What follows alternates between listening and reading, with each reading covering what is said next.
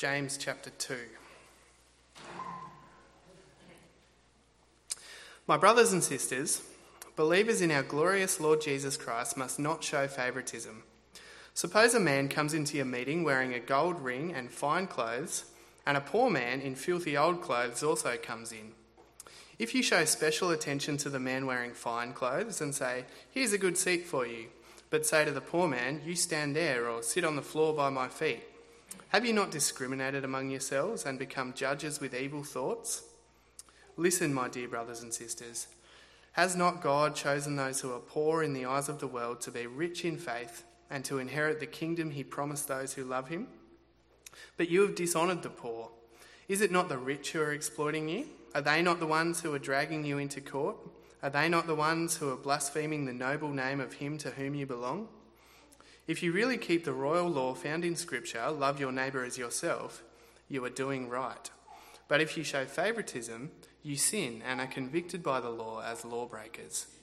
For whoever keeps the whole law and yet stumbles at just one point is guilty of breaking all of it. For he who said, "You shall not commit adultery," also said, "You shall not murder." If you do not commit adultery, but do commit murder, you have become a lawbreaker. Speak and act as those who are going to be judged by the law that gives freedom, because judgment without mercy will be shown to anyone who has not been merciful. Mercy triumphs over judgment. What good is it, my brothers and sisters, if someone claims to have faith but has no deeds? Can such faith save them? Suppose a brother or a sister is without clothes and daily food. If one of you says to them, "Go in peace, keep warm and well fed," but does nothing about their physical needs, what good is it? In the same way, faith by itself, if it is not accompanied by action, is dead. But someone will say, "You have faith, I have deeds." Show me your faith without deeds, and I will show you my faith by my deeds. You believe that there is one God. Good. Even the demons believe that and shudder. You foolish person, do you want evidence that faith without deeds is useless? Was not our father Abraham considered righteous for what he did when he offered his son Isaac on the altar? You see that his faith and his actions were working together, and his faith was made complete by what he did. And the scripture was fulfilled that says, "Abraham believed God, and it was credited to him as righteousness, and he was called God's friend." You see that a person is considered righteous by what they do, and not by faith alone. In the same way, was not even Rahab the prostitute considered righteous for what she did when she gave lodging to the spies and sent them off in a different direction? As the body without the spirit is dead, so faith without deeds is dead. This is God's word. Let's pray. Dear Lord and Heavenly Father, we give you praise that you are a loving God, our Creator, who made us and who calls us into a relationship with yourself. And Lord, we ask now that as we hear your words, that those words would call those who do not know you into that relationship. And those who do know you, Lord, we ask that your words would strengthen our faith and trust in you. Lord, help us to examine our lives and to see where we stand with you and to really know you and to really live for you through Jesus Christ, in whose name we pray. Amen. Well, according to Bill Bryson, the travel author, during the Victorian era, the fear of being buried alive was a widespread fear. The fear was in part due to a kind of paralysis known as catalepsy, in which a person would appear to be dead while actually being fully conscious. They were kind of paralysed and they couldn't respond to things that people would say. One lady, Eleanor Markham, came disastrously close to being buried alive. She was about to be buried when suddenly anxious noises were heard coming from inside the coffin. And they quickly changed the plans for the day. I guess it was a party in the end. But mercifully, that doesn't happen these days because we have more rigorous techniques for establishing whether a person is alive or dead. But at the time, for many people, that fear was real. Hans Christian Andersen, the famous author, was so terrified by the idea that he would sleep with a sign next to his bed which said, "I'm only sleeping." And in 1899, can you believe this, an Association for the Prevention of Premature Burial was established in Britain. Move over RSPCA, the Association for the Prevention of Premature Burial was established. It's a terrifying thought, isn't it, to be alive and to have people think that you're dead. But James is actually here presenting us with quite the opposite picture. He's presenting us here with the idea that we might actually be dead when we think that we're alive. Not physically dead when we think that we're alive, but dead in the sense of spiritually dead when we think that we're alive. We might think that we're alive to God, that we know God, that we have a relationship with God, but actually we're dead and have no relationship with God at all. James wants us to know, he wants us to think about, he wants us to test whether we're really alive to God or whether we just think that we are and we're really just dead as a post. What James is talking about follows on from what we looked at last week. For those who were here, who was talking there about the idea of not just hearing but doing. The people, he says, who are really alive, who really hear God, who put his words into practice, those people are alive. Those people who are dead hear only and don't put those words into practice. Now, for such a serious topic, I think, that is being dead but thinking that we're alive, it seems strange at first that James begins with what we might consider a pretty innocuous issue. He begins with the issue of favoritism, which kind of on our level of thinking is maybe down here. He says in verse 1, "My brothers and sisters, believers in our glorious Lord Jesus must not show favoritism." There it is. Believers in Jesus shouldn't show favoritism. And then he gives an example of what that kind of favoritism might look like. He says that someone rich might come into church, they're well dressed, they're well kept, they rock up in a Merc or something like that. You see them coming through the door and you say, well, I'm going to show some attention to this person. You say to them, have this special seat, can I get you something to drink? Can I pamper you basically? And then at the same time, a poor person comes in, someone they're not well dressed, they're a bit shabby, and you say to that person, well, look, you leave them to their own devices, or if you do say anything, you say, well, find yourself a seat, there might be some space on the floor, you can sit at my feet if you want, just don't get in my way. James says, you show, this rich person comes in, you show favoritism to them, and this poor person comes in and you show them special contempt. If you do that, he says, you're showing favoritism. You've thought to yourself, this rich person is better than this poor person. They're better than this poor person because of how much money they have, not because of who they are. But James says that's wrong. It's not just wrong because it's unjust. It's wrong because God is a God who loves the poor. Verse 5, listen, my dear brothers and sisters, has not God chosen those who are poor in the eyes of the world to be rich in faith and to inherit the kingdom he promised those who love him? God has a special love and compassion for those who are particularly downtrodden. He has a special compassion and love for those who are despised in the eyes of the world. The people that we think are nothing, they're precious in God's sight. Paul says in 1 Corinthians 2, but God chose the foolish things of the world to shame the wise. He chose the weak things of the world to shame the strong. He chose the lowly things of the world and the despised things and the things that are not to nullify the things that are, so that no one may boast before him. And James is saying if God has chosen those kinds of people to receive his grace and mercy in Jesus, then who are we to reject them? If God is receiving those people, then how can we turn them away? If God loves them, if God shows compassion to them, how can we treat them with contempt? To do that is to deny the grace and the mercy that we have received ourselves. But it seems that the people that James is writing to were doing exactly that. Being gracious to the rich and being contemptuous to the poor. And what's even more extraordinary is that according to James, the very same people that they're showing favour to, these rich people, are the very people who are exploiting them. Verse 6, is it not the rich who are exploiting you? Are they not the ones who are dragging you into court? Are they not the ones who are blaspheming the noble name of him to whom you belong? These Christians are so taken with the rich over the poor that they're letting themselves be taken advantage of. They're being exploited. They're being dragged into court. These rich people are even dishonouring and discrediting the name of Jesus. But the Christians in the church that James is writing to are captivated by these people. They're fawning over them. It's extraordinary, isn't it? It would almost be hard to believe if we didn't know that own experience in our own life, I think. That is, we're so captivated by the wealth and the success of other people that we're willing to be taken advantage by them in order that we might share in some of their glow. We don't even necessarily actually want their money. We don't want the Merc or the nice house.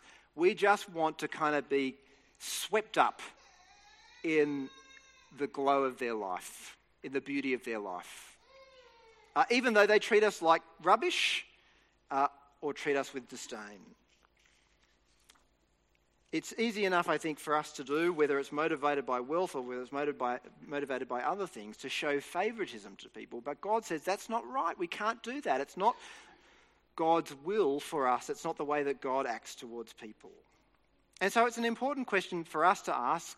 God wants us to ask this question. James wants us to ask this question. Do we show preference to some people over others?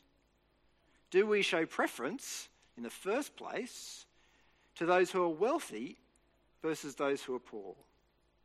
Do we fawn over the rich and then treat the poor with contempt? Do we treat the rich and the middle class even with a kind of kindness that we're unwilling to extend to those who are poor? But I think the issue of partiality extends beyond just favouring the rich and ignoring the poor.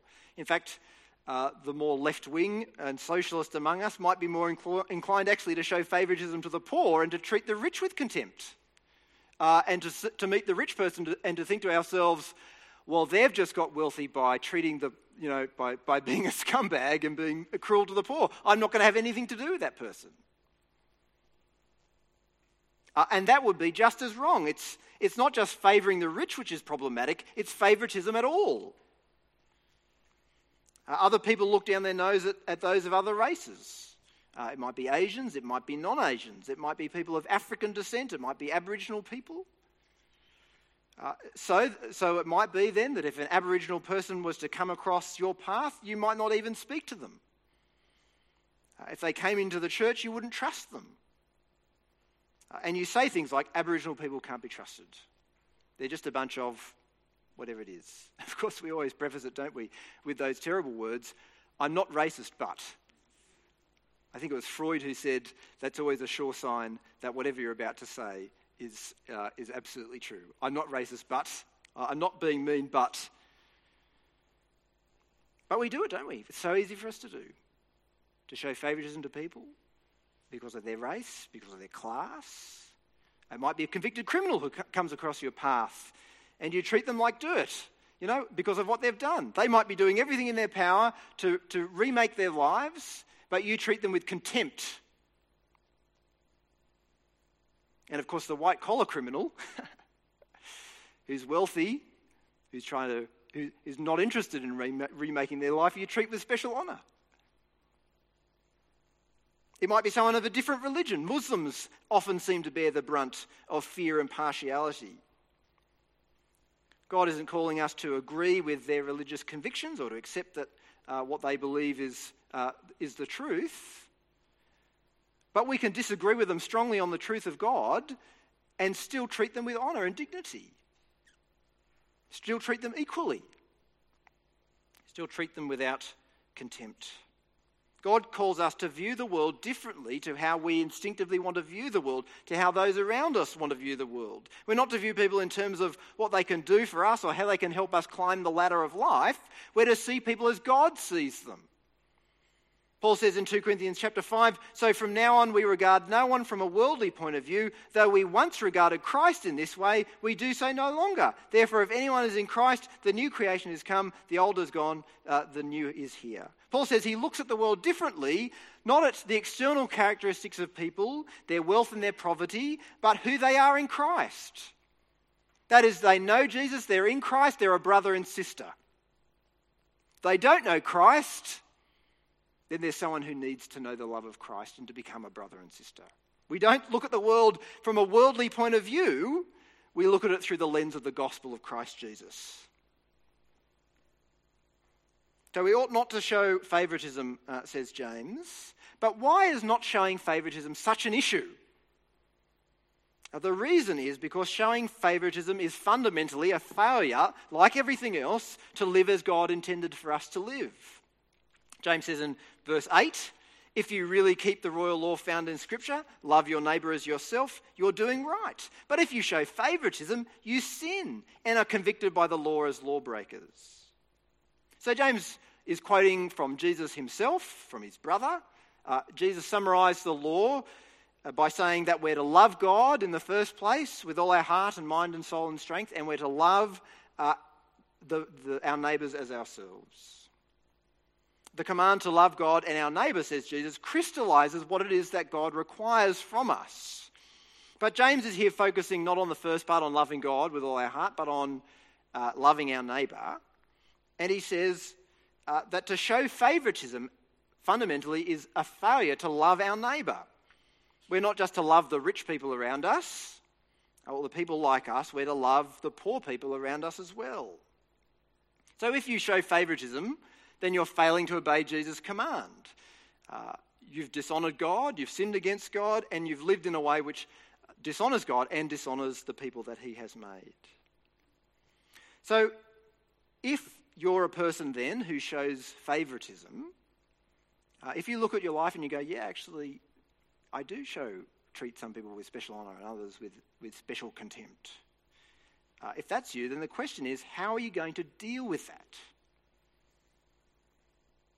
The way that you might be inclined to deal with it might look something like this. You might say, well, it's not right to show favouritism, but you know what?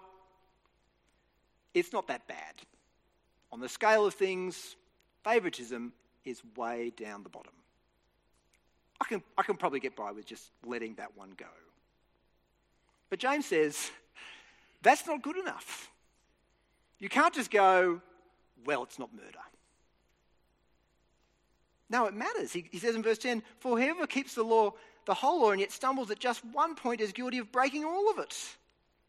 For he who said, you shall not commit adultery, also said, you shall not commit murder.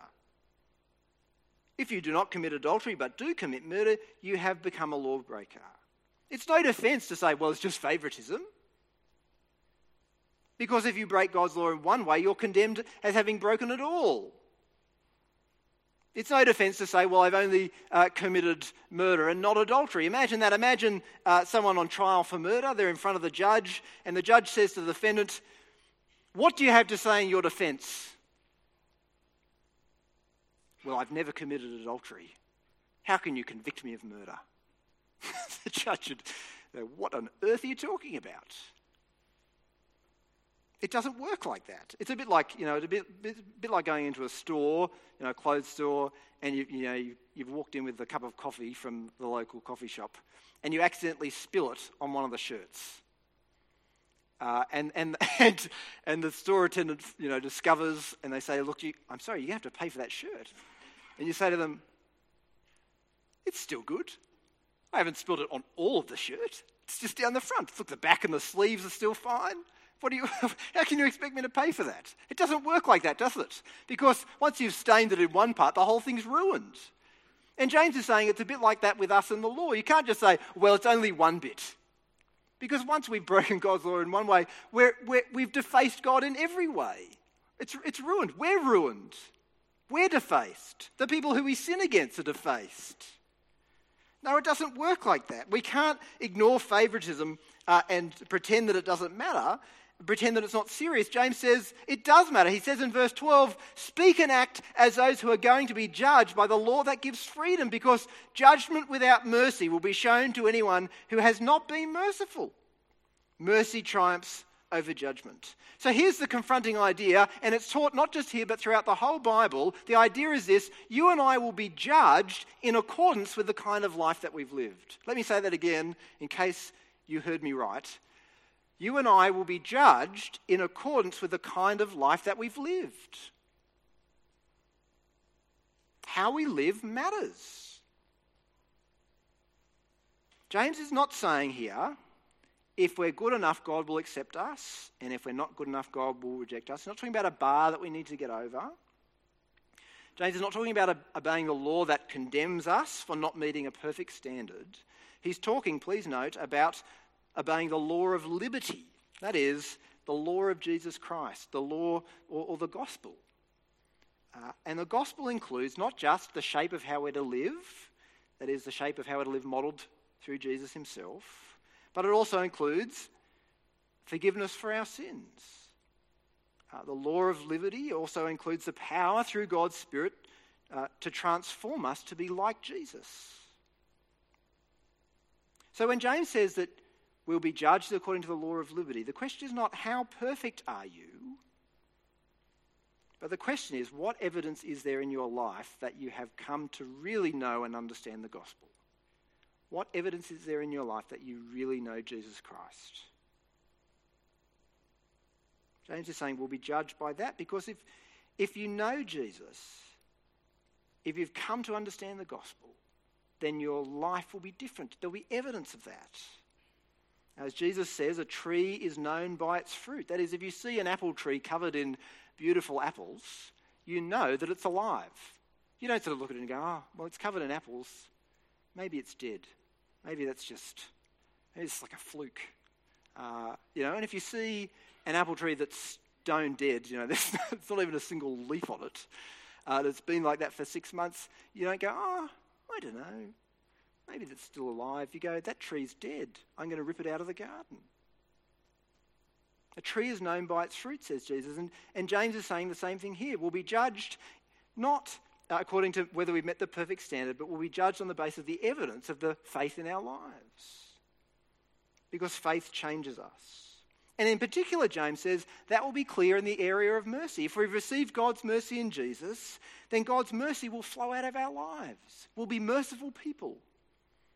In other words, mercy is not a matter of indifference. If there's a lack of mercy and kindness in your life, then there's a deep problem. James is saying it's maybe an indication that the tree is dead, that there's no root in Jesus Christ. We should live as people who are going to be judged with mercy. And if you fail to live a merciful life, that means you've probably failed to grasp God's mercy. If there's no love for your neighbour, if there's only fawning over those who are kind of rich and beautiful and successful, if there's only fawning over those who can help you get ahead in life, if there's only love, as Jesus says, for those who love you back, what good is that? But if you've grasped the gospel, then your life will be different, and you'll be able to see that. Your love will be different to before. You'll love where you never loved before. You'll be kind where before there was only selfishness. Sure, all of us show favouritism from time to time in how we treat people. It's part of our sinful nature, and God says that's not right. But those of us who live according to the gospel won't just shrug that sin off and say, well, it doesn't matter that much, but we'll deal with it at the cross and we'll say, God, there is favouritism in my life. You've got to forgive me for this. And as you keep trusting in Jesus and as you keep turning back to the cross, you'll find that favouritism diminishes. You'll find a kind of growing disregard for the status symbols of the world. That doesn't matter to you anymore. You really don't care about whether someone's rich or poor. That's not what is the kind of the guiding light in your life. You don't really care about whether they're well regarded or not. You don't care about how they can help you. In fact, more and more you love and care about people, not for any reason except that they have been created by God and need to know Jesus. And it's a beautiful thing to see, isn't it? It's a beautiful thing to see in the life of someone who knows Jesus Christ, to see someone who loves the down and out, who loves the poor. And I think there are people like that in this church who have a tremendous compassion for those that nobody else in society wants to care about. And that is a miracle. It's a miracle of the gospel. And on the last day, God will see that fruit and say, you know what? There was evidence in your life of a living faith. I know you're mine because it was on display. It was on display in your life. And what's true of mercy ought to be true in other areas of our lives. There ought not to be other pockets of indifference to sin in our lives. No, if we really know Jesus, we won't be content just to live with sin in our lives, but we'll keep dealing with it at the cross. God is calling us to himself, is calling us to forsake sin and cling to Jesus, which doesn't mean that we'll be perfect, but it does mean that we'll be growing more and more to be like him. Well, how does all that fit with faith? How does the idea that God will judge us on the basis of our lives fit with the idea that we're saved by trusting in Jesus and not by what we do? We've already thought a little bit about that, but it seems that James wants to drill a little bit more into that. Is there a kind of level, for instance, that God gets us to, and then we need to get the rest of the way? No, James says rather what happens is that our what we do flows out of our faith. It flows out of our relationship with Jesus. He continues in verse 14 with that idea when he says, "What good is it, my brothers and sisters, if someone claims to have faith but has no deeds? Can such faith save them? Suppose a brother or a sister is without clothes and daily food. If one of you says to them, 'Go in peace, keep warm and well fed,' but does nothing about their physical needs, what good is it? In the same way, faith by itself, if it is not accompanied by action, is dead." James says that if you claim to know Jesus but your life isn't changed in any way, then you're that dead tree. That shows that your faith is empty. It's dead. Real faith in Jesus is living faith. It always acts. It always changes the way that we live. James says, he gives that illustration, it's like someone saying to a person who's hungry and shivering, "Be warm and well fed," and then sends them off without doing anything about it. Unless you actually give them food and clothes, your words are just an empty platitude, aren't they? Be warm and well fed, brother. Go off into the cold and die. And in the same way, there are many people who have the words, "I know Jesus," but actually there's no reality to that. It's just an empty platitude. Yep, I know him. Yep, but their life bears no reality in their life. It's a bit like there's lots of countries in the world that claim to be democracies, but are anything but democracies. They're authoritarian dictatorships.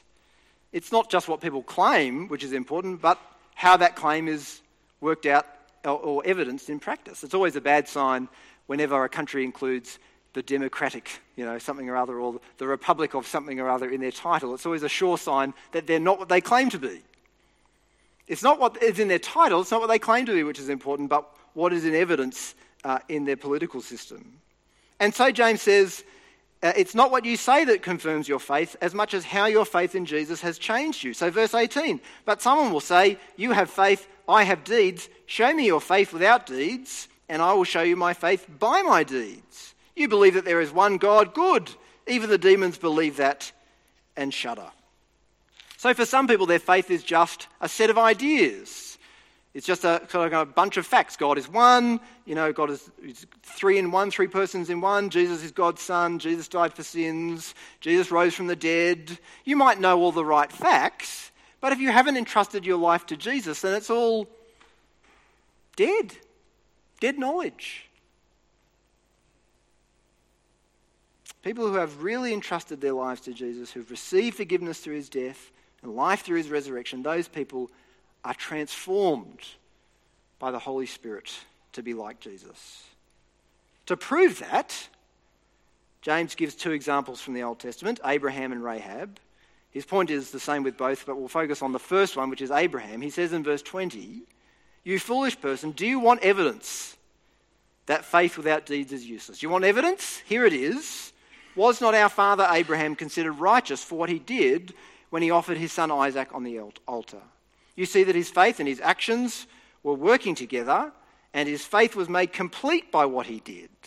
And the scripture was fulfilled that says, 'Abraham believed God, and it was credited to him as righteousness. And he was called God's friend.' You see that a person is considered righteous by what they do, and not by faith alone." James says that Abraham's righteousness was displayed in how he obeyed God. The particular instance that he's thinking of is in Genesis 22, when God told Abraham, incredibly, that he had to sacrifice his only son Isaac. Abraham had been waiting for years to have a son, and God had finally given him a son. He'd given him Isaac, and all of a sudden God turns up and says to Abraham, "You've got to sacrifice your only son Isaac." And Abraham's thinking, wow, what's going on? Abraham was thrown by what God was calling him to do, but he trusted God, and he went to go ahead with it, and just as he was about to do what God had asked him to do, God stopped him and said, and provided a substitute. It was God's test, you see, of whether Abraham really trusted God. And James says that Abraham's actions were a fulfillment of what God had said to Abraham decades earlier. The word fulfillment that James uses is an important word. Fulfillment is the kind of word that the Bible uses to talk about God's promises. James is saying that what happened in Genesis 22 was a fulfillment of something that God had promised earlier. And James is telling us as well what it was that God fulfilled. What was the word of promise? The word of promise was in Genesis 15. God had promised Abraham that he would bless Abraham, that Abraham would be the father of many nations, that through Abraham God would put the world right. And Abraham believed God and took God in his word and entrusted himself to God. And we're told that God saw that faith, that trust in Abraham, and as James quotes, it was credited to him as righteousness. Before Abraham had been tested in Genesis 22, before Abraham had obeyed, Abraham had trusted God. He believed God. He'd taken God at his word. He'd put his life in God's hands. And on the basis of that trust, God said to him, "You are righteous." But James wants us to understand that those words are not a recognition of what Abraham was in himself. Abraham wasn't righteous. You only have to read Genesis to work that out. He was a flawed man. He'd stuffed lots of things up. But God says it was reckoned to him as righteousness. Those words are not just a declaration of a new relationship between God and Abraham. They're not just a declaration of a new status. James wants us to understand that those words are also a word of promise. It was a promise of what God would work out in Abraham's life. And James says that promise began to be fulfilled in what Abraham did with his only son Isaac. When we believe God that salvation comes through no one else but Jesus, and when we entrust our lives to Jesus as our Saviour and our King, God declares us as righteous. We're brought into a right relationship with God, a proper relationship with God. But it isn't just a declaration. It's not just a status.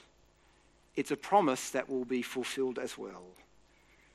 A promise which God increasingly fulfills as the Spirit makes the life of Christ in us more and more a reality. We're righteous by promise. That's a great title for a book, isn't it? You should Google that. We're righteous by promise. As has often been said, faith alone saves, but the faith which saves is never alone. Faith alone saves, but the faith which saves is never alone, because what God promises us, what God declares us to be, he works out in our lives. We're saved by believing in Jesus, but we're changed by that faith as well. And that flows out and is evidenced in our life. Now, that doesn't mean that you and I become perfect straight away. That's abundantly clear the more time you spend in a church. It doesn't mean that all our desires for evil will leave us. We'll sometimes feel like being kind to the rich and being mean to the poor. We'll still be tempted to be greedy. We'll still sometimes long for things which God says we can't have. We'll long for things which are not part of God's good plan and purpose for us. That's the effect of still living in a fallen world. But if we know Jesus, if we trust in Jesus, then God is working out his righteousness in our lives. We won't stay where we are. In his book, The Great Work of the Gospel, John Ensor, I've mentioned this before, John Ensor distinguishes between sheep and pigs by noting that while sheep stumble in the mud and they get dirty, they don't stay there. They pick themselves up and they keep going in the direction that they were going. They keep following the shepherd. Whereas pigs live in the mud. They live there, they stay there, and they're content to be there. Sheep stumble, but pigs wallow. You might stumble into sin, you might keep stumbling into sin. But if you keep getting up and turning away from sin and turning to Jesus and putting your trust in him, then that's a sign that you really belong to him. That's an evidence. That's a fruit. That's a fruit of the gospel. Because people who really know Jesus keep turning away from sin and keep taking hold of him. What God has declared them to be, righteous in Christ, he has promised to make them holy in Christ, and he is working that out in their lives. But on the other hand, if you keep falling into sin and you keep kind of living there and you're content to be there, you might even hold on to it and embrace it and justify it. Justify it to yourself and justify it to other people, then that's a sign as well, isn't it? That's another evidence. An evidence not of a living faith, but of a dead faith. It's a sign that you haven't really come to understand the gospel. You haven't grasped why Jesus died. Why did Jesus die? He died not just to forgive you for sin, but to deliver you from it, to end it, to destroy it, to conquer it, to put it away.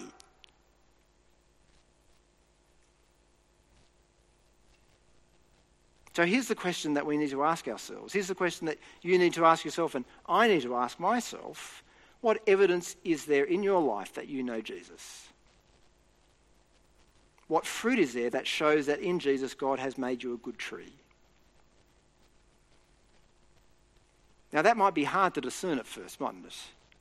You might kind of go, oh, there's a bit of dead fruit and seems like there's a bit of real fruit as well. You need to pray that God would help you to see the fruit of his work in your life. And if there's no fruit, the remedy is not to kind of plough your effort into being a better person. The remedy is to really close with Jesus Christ. To come before God and say, God, look, I can't see anything here. There's no fruit. It looks dead. I look dead. You've got to rescue me. Jason Summers from St Andrews preached on John 15 a few weeks ago, and he said a really helpful thing, which is very, very helpful to remember. He pointed out in John 15 that Jesus never commands his disciples to bear fruit. He commands them to abide in him.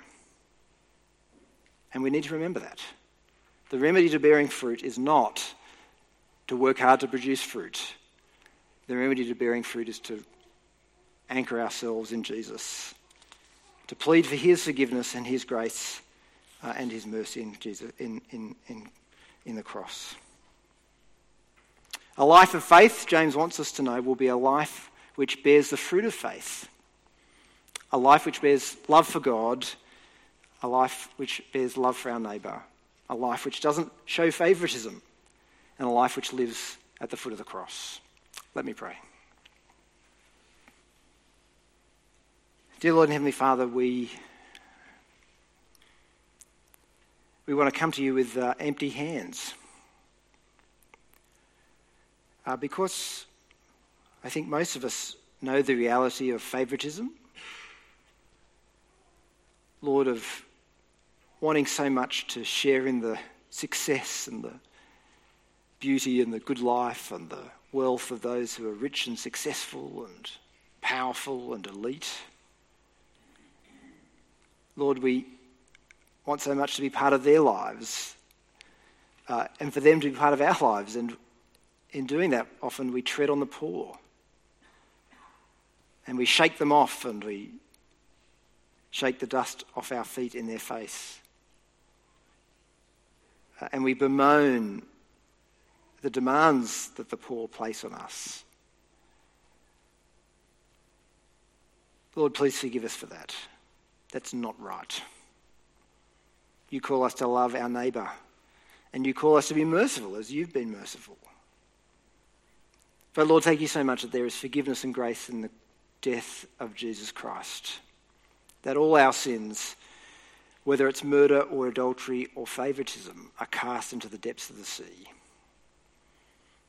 And Lord, thank you that there's not only forgiveness in the cross, but there's power in the resurrection of Jesus Christ. And that resurrection power comes to us through your Holy Spirit. And you work in us a new life, a right life, a righteous life. Oh Lord, do that work in each of us.